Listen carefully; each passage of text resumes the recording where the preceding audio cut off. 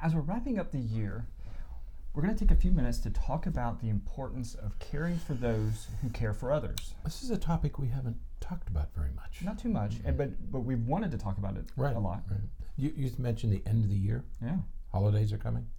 They're here. Did you notice my tie? I did notice your tie. What's on it? Santa Claus. That's right. These little white dots are actually Yeah. Santa Claus faces. Okay. Mm-hmm. A gift from one of my favorite people in the world. I have some. It's a gift or present? A gift? I don't know. There is some difference between a gift and a present. Yeah. And I can never remember what it is. I thought maybe you would know that. I don't know. I mean, you're an encyclopedic Renaissance man that you are. You know. So yes, we're going to talk about caregivers, which is a group that we've largely ignored. We really haven't talked much about caregivers. I have been a caregiver. Mm-hmm. In fact, one out of 5 Americans is an informal caregiver. There are two types, of course. There are paid caregivers. Mm-hmm. I think we have some organizations. There are organizations in every town that will provide care that you pay for. But then there are informal caregivers. And today we're talking about the informal caregivers, family members, friends, associates who are providing care to those in need. Yeah, we did a podcast a while ago, probably over a year ago, where we talked about the sandwich generation. Right. And the sandwich generation are those 40, 50-year-olds or so who have minors, they have kids that they're still taking care of, but they also have aging parents that they're now taking care of. Right. And the challenges associated with, being in this sandwich situation where you're caring for people that are much younger, but also those that are older. Right. And today we're talking about those individuals because they're caring for their elderly parents, elderly loved ones, or their spouse who is struggling. It doesn't necessarily have to be differences in generation. But as you said, we haven't discussed this enough, but there are some challenges that accompany serving that role. Right, because when you talk about caregiving, you're talking about everything from recovery from a surgery, like a knee. Friends of ours, he had a knee replaced, so his wife and children sort of had to adjust for a while he was recovering, short term. And there are other long term things like chronic illnesses. Certainly, the dementing disorders are a special challenge for many of us. But you're right, it could be peer-to-peer, or it could be a sandwich generation where you're taking care of youngsters and taking care of elderly parents. With people living longer, more of us are going to be facing that challenge. And the part of this article that he's a physician, I think he's a psychiatrist who wrote this article, talks about there are many services available for caregivers, but most of us don't know what they are. Right. What happens with caregivers, and I thought about writing a book about this because we've been caregivers for a time now with grandparents and parents. Everybody stumbles into caregiving in a unique way, but in very similar ways. All of a sudden you find yourself in the role of a caregiver and you say, where do I begin? Because there's 40-year-olds don't worry about Social Security and the sorts of things that the elderly have to come to terms with. And so we're not aware, the first problem is we're not aware of the many services that are available. That's the first thing we have to become aware of. So what he does is he's saying, look, let's pause. And he wants to do 2 things with this article. One is that he wants to remind us that caregivers could use our help, okay? And this is a good time to do it. So they could use our help all the time, but this is an especially good time to assist. Right. The second thing is, here are the things that you can do. So it's a very practical, step-by-step approach. Right. Well, there's a lot of challenges associated with being a caregiver. Those who need our care tend to have lots of clinical, medical concerns, and so they have lots of doctor's appointments and lots of medications and lots of medical needs that have to be met. And it's a pretty high level of care. I know in our case where we took care of an elderly parent, at the end, we had a hospital room in our house. I mean, it was a hospital bed and IVs, and I mean, it's almost skilled nursing care that you have to learn how to provide. Okay, so that's the first challenge, that you're providing a pretty high level of care. Most of us are not trained to do. And the second thing associated with that is the fact that it takes a lot of time. So what happens is caregivers tend to become pretty lonely. That's right. Because they're spending so much time with the loved one or with the person that they're caring for that they become somewhat isolated from other people. They're not going out as much. They're not spending as much time with others, and they become lonely. That's right. You get elevated levels of stress. You have burnout. This is a very it's exhausting, because typically you're providing care to somebody that you either really love the person or you resent the person. It's a parent who it's a relative whom you've never really liked, or it's an in-law. There are many people who have the mother-in-law or the father-in-law moves in. And you just one of the caregivers might care about this person, the other may not. So there's a very high level of stress, a very high level of burnout, because it is exhausting. It's exhausting intellectually, cognitively, emotionally, physically exhausting.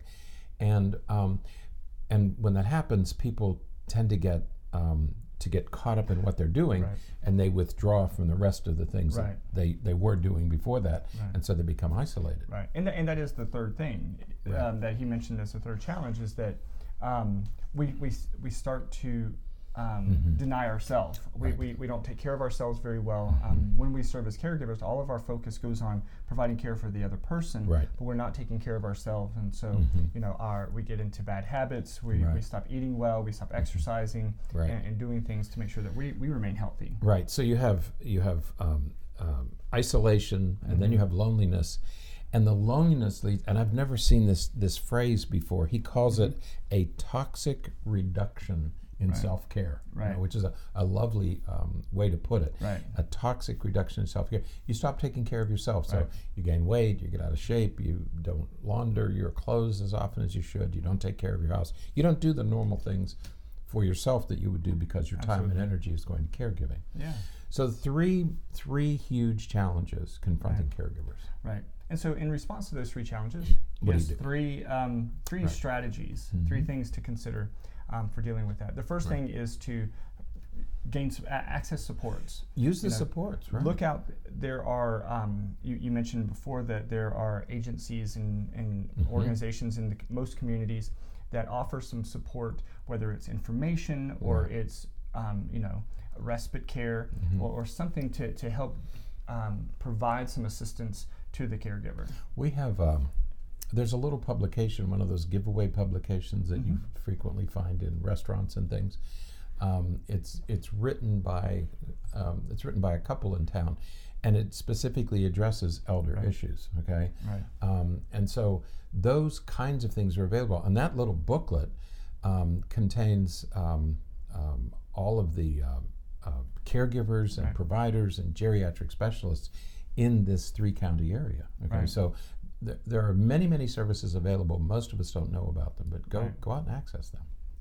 Another thing that he mentions that I thought was really interesting is the idea of becoming involved in the arts. He talked about how that artistic expression. He referenced a study that suggests the benefit of especially group-based art activities that help the caregiver with different forms of expression. We did a whole week on arts-based therapies and how sometimes it's easier to deal with some of those emotions when you're doing it artistically than it is to try to sit down and talk about it.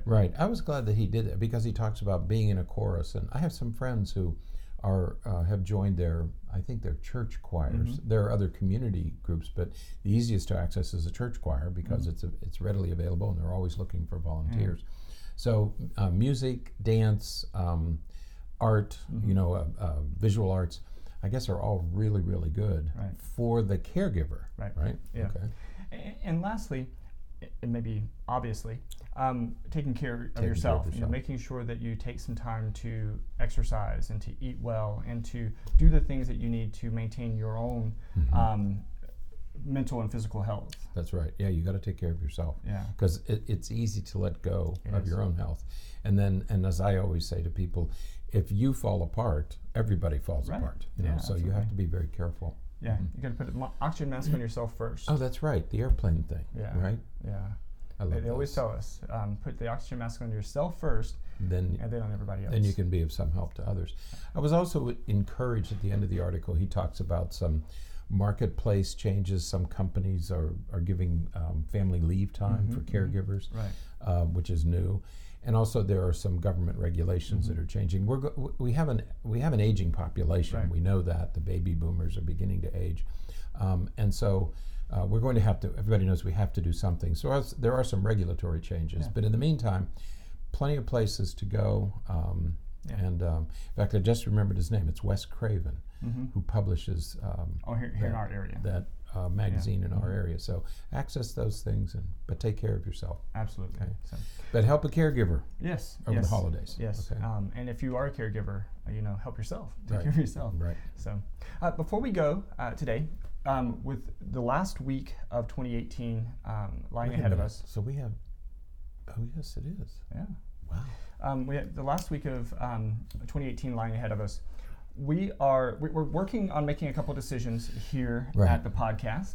And why? Because we're growing. We're growing, and we've received some feedback from listeners, and we would like to get some more feedback.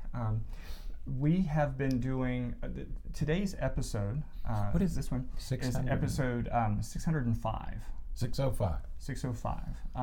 The podcast that will be posted tomorrow, Saturday, the 21st or 22nd, is episode 606, and that is going to be the recording from our live broadcast at the Mental Health Bloggers Conference from London.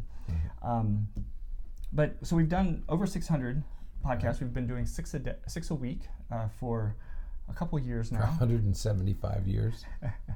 But what we're considering a couple of other things, because we have a lot of other things that we'd like to be doing and want to do.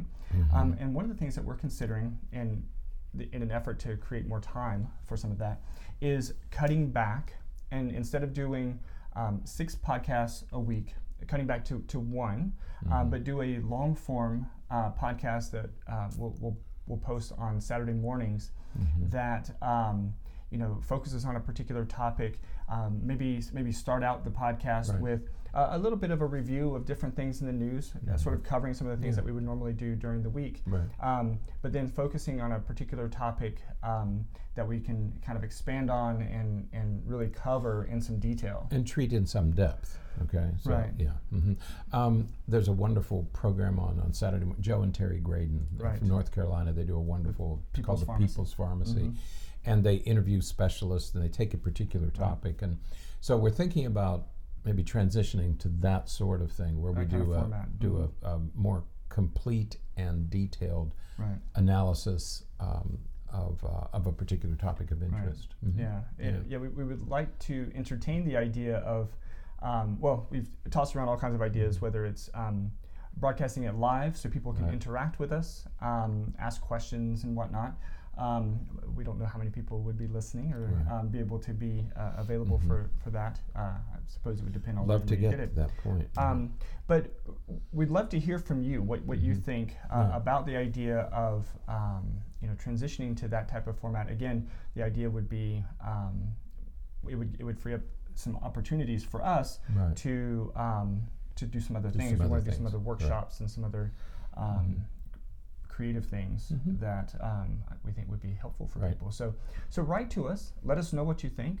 You can write to us through the YouTube channel or through Facebook or Twitter or wherever. There's lots of ways to get in touch with us, I suppose. And let us know what you think, because that's how we'll get better. Right. Because we want to do some new, more exciting and better things in 2019. Absolutely. Okay. So, all right. Well, we look forward to hearing from you. Our plan will be to make whatever transition we're going to make it at the first of the year. Right.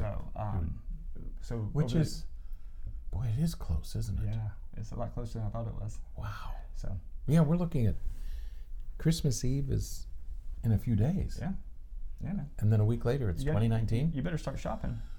Whew. All right. Well, that then is it for today. Until next time, stay happy, stay healthy, and forget to be afraid.